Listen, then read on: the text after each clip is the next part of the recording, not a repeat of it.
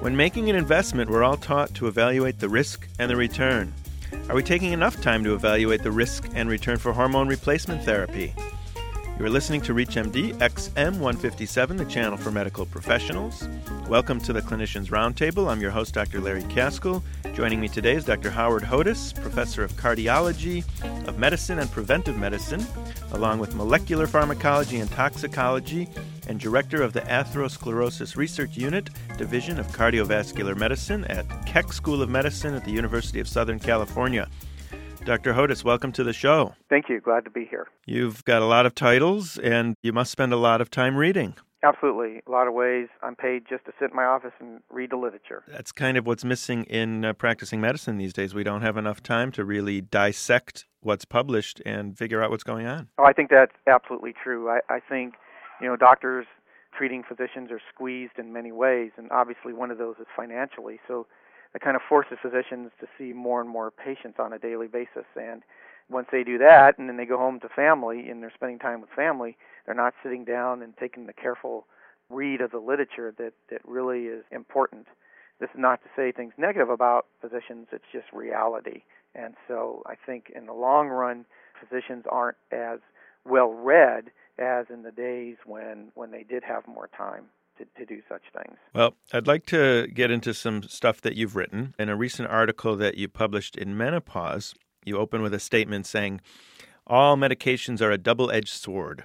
What did you mean by that? All medications have risks and benefits.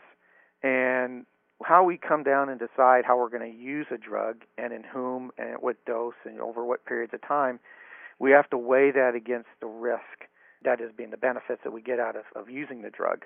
And so when we look across the landscape of medications we have for each and every disease and problem that humans encounter throughout life, we have to make choices, and we need to put into perspective which drug for which women and at what dosage over which period of time that we're going to use that product. You go on in your article saying that looking at 6 trials and about 11,000 women, there's not enough support for using statins for primary prevention of coronary artery disease, and that you state it's really kind of an extrapolation or a conclusion that's made from studies looking at men. That's correct. That's the Walsh analysis of the entire existing literature at the time he published the paper, and there hasn't been really much more data since that time that we can look at.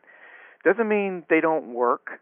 What it's telling us is that when we look across all these well-controlled studies that are well-conducted, that there's just not enough evidence yet to support a significant reduction in heart disease in women and a far miss, not even close in terms of reducing mortality.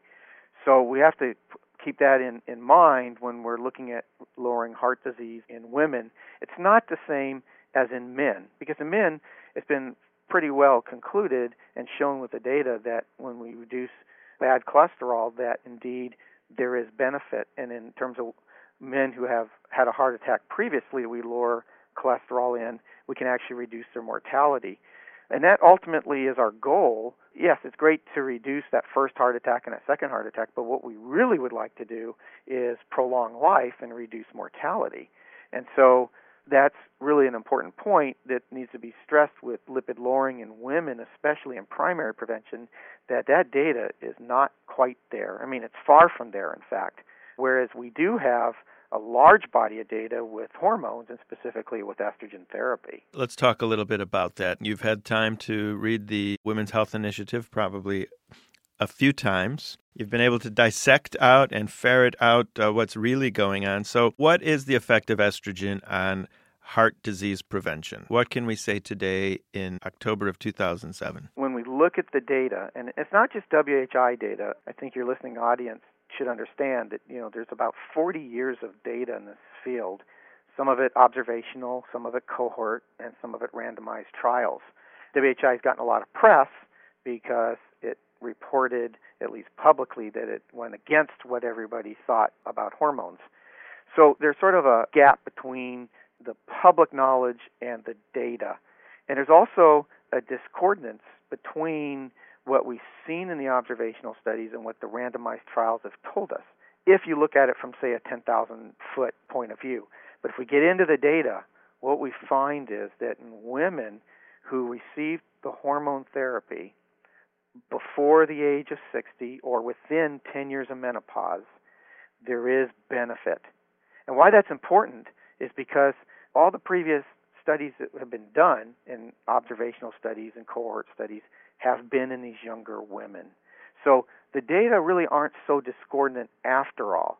And that's what's really important, that we now have a very good understanding that the effect of estrogen and hormones is modified by the age of the woman, that is when she starts the hormone, and we see the benefit below 60, or the time since menopause, which would be before 10 years, or since menopause within 10 years. So there does appear to be benefit in this younger cohort or subgroup of women, which again is consistent with the 40 years of observational data that we had prior to conducting these randomized trials. And this obviously is a very, very important, not only for public health reasons in terms of, which women we select to put on the hormone, but it's also important in terms of our understanding of prevention. And you may recall that there had been a lot of randomized trials. We conducted some ourselves, actually disproving, quote-unquote disproving, that antioxidants work, like vitamin E. But you know something? We need to rethink that, because maybe our individuals, our patients that we put on these products in these studies, maybe they were too old. Maybe we need to start individuals at a younger age to get the prevention out of these products. So I think it's cast a whole rethinking in everything we've done in the field of prevention in atherosclerosis, and we just can't so easily dismiss a product because one study done in middle-aged individuals doesn't prevent heart disease, because you may have to start a little earlier to get that benefit. So WHI, in relation to all the other studies, observational studies and cohort studies, has really given us some really nice information beyond, let's say, just hormones. If you've just joined us, you're listening to the Clinicians Roundtable. I'm your host, Dr. Larry Kaskel. I'm talking today with Dr. Howard Hodes, Professor of Molecular Pharmacology and Toxicology and Director of the Atherosclerosis Research Unit Division of Cardiovascular Medicine at Keck School of Medicine at the University of Southern California. And we're talking about this shift in thinking regarding hormone replacement therapy. It's kind of a shift back because we shifted away for a while since the publication of WHI, and you're saying that was really kind of a mistake. I don't want to say a mistake. I think in the initial release of the data in 2002, and one has to keep that in mind, that was the estrogen plus progestin arm of the study, or the estrogen-progestin study, which was continuous combined. So women got both products at the same time on a daily basis for the entire trial. That was released in 2002. I certainly would agree that the data were rushed to publication, and within that rush were probably a lot of statements as well as misstatements about the data in particular at the time. And in addition, no information in regards to the age or time from menopause effect was reported in that 2002 paper.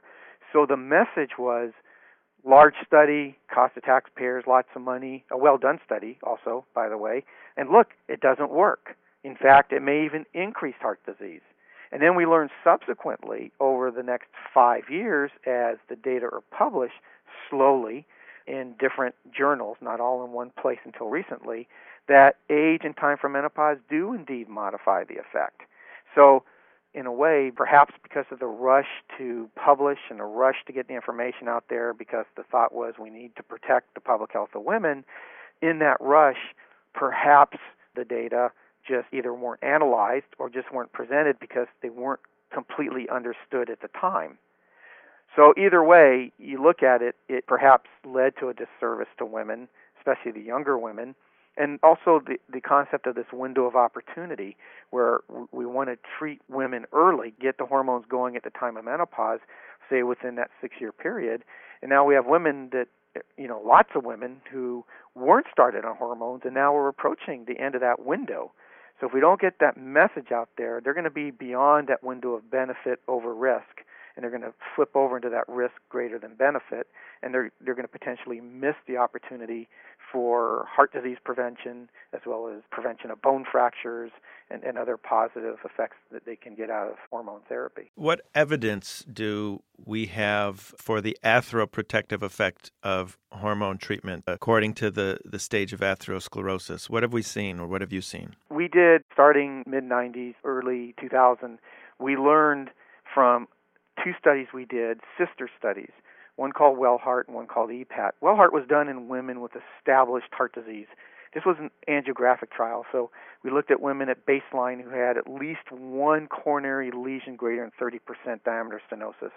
And then those women were randomized in the study, and they were followed over 3 years, given hormone versus placebo, and then we re-angiogrammed them again and looked at the coronary lesions again. And what we found in that study was that hormones, estrogen alone and estrogen plus progestin, not continuous but sequentially administered, had no effect on lesion progression. Now, in its sister study called EPAT, this is the Estrogen and Prevention of Atherosclerosis trial, these were women who were healthy. They came in, they were totally devoid of symptoms of heart disease, they had no history of heart disease, and so this was a clean population. And we followed them a little differently. We looked at the wall thickness in the carotid artery, but that, we can't do angiograms in healthy individuals, obviously, without symptoms. So we followed the effect of unopposed estrogen on the wall thickening, which is a measure of atherosclerosis, and indeed we found a significant treatment effect. So the stage of atherosclerosis probably plays a very important role, and animal studies have borne out this hypothesis also, and that's what sort of led us to doing these sister studies.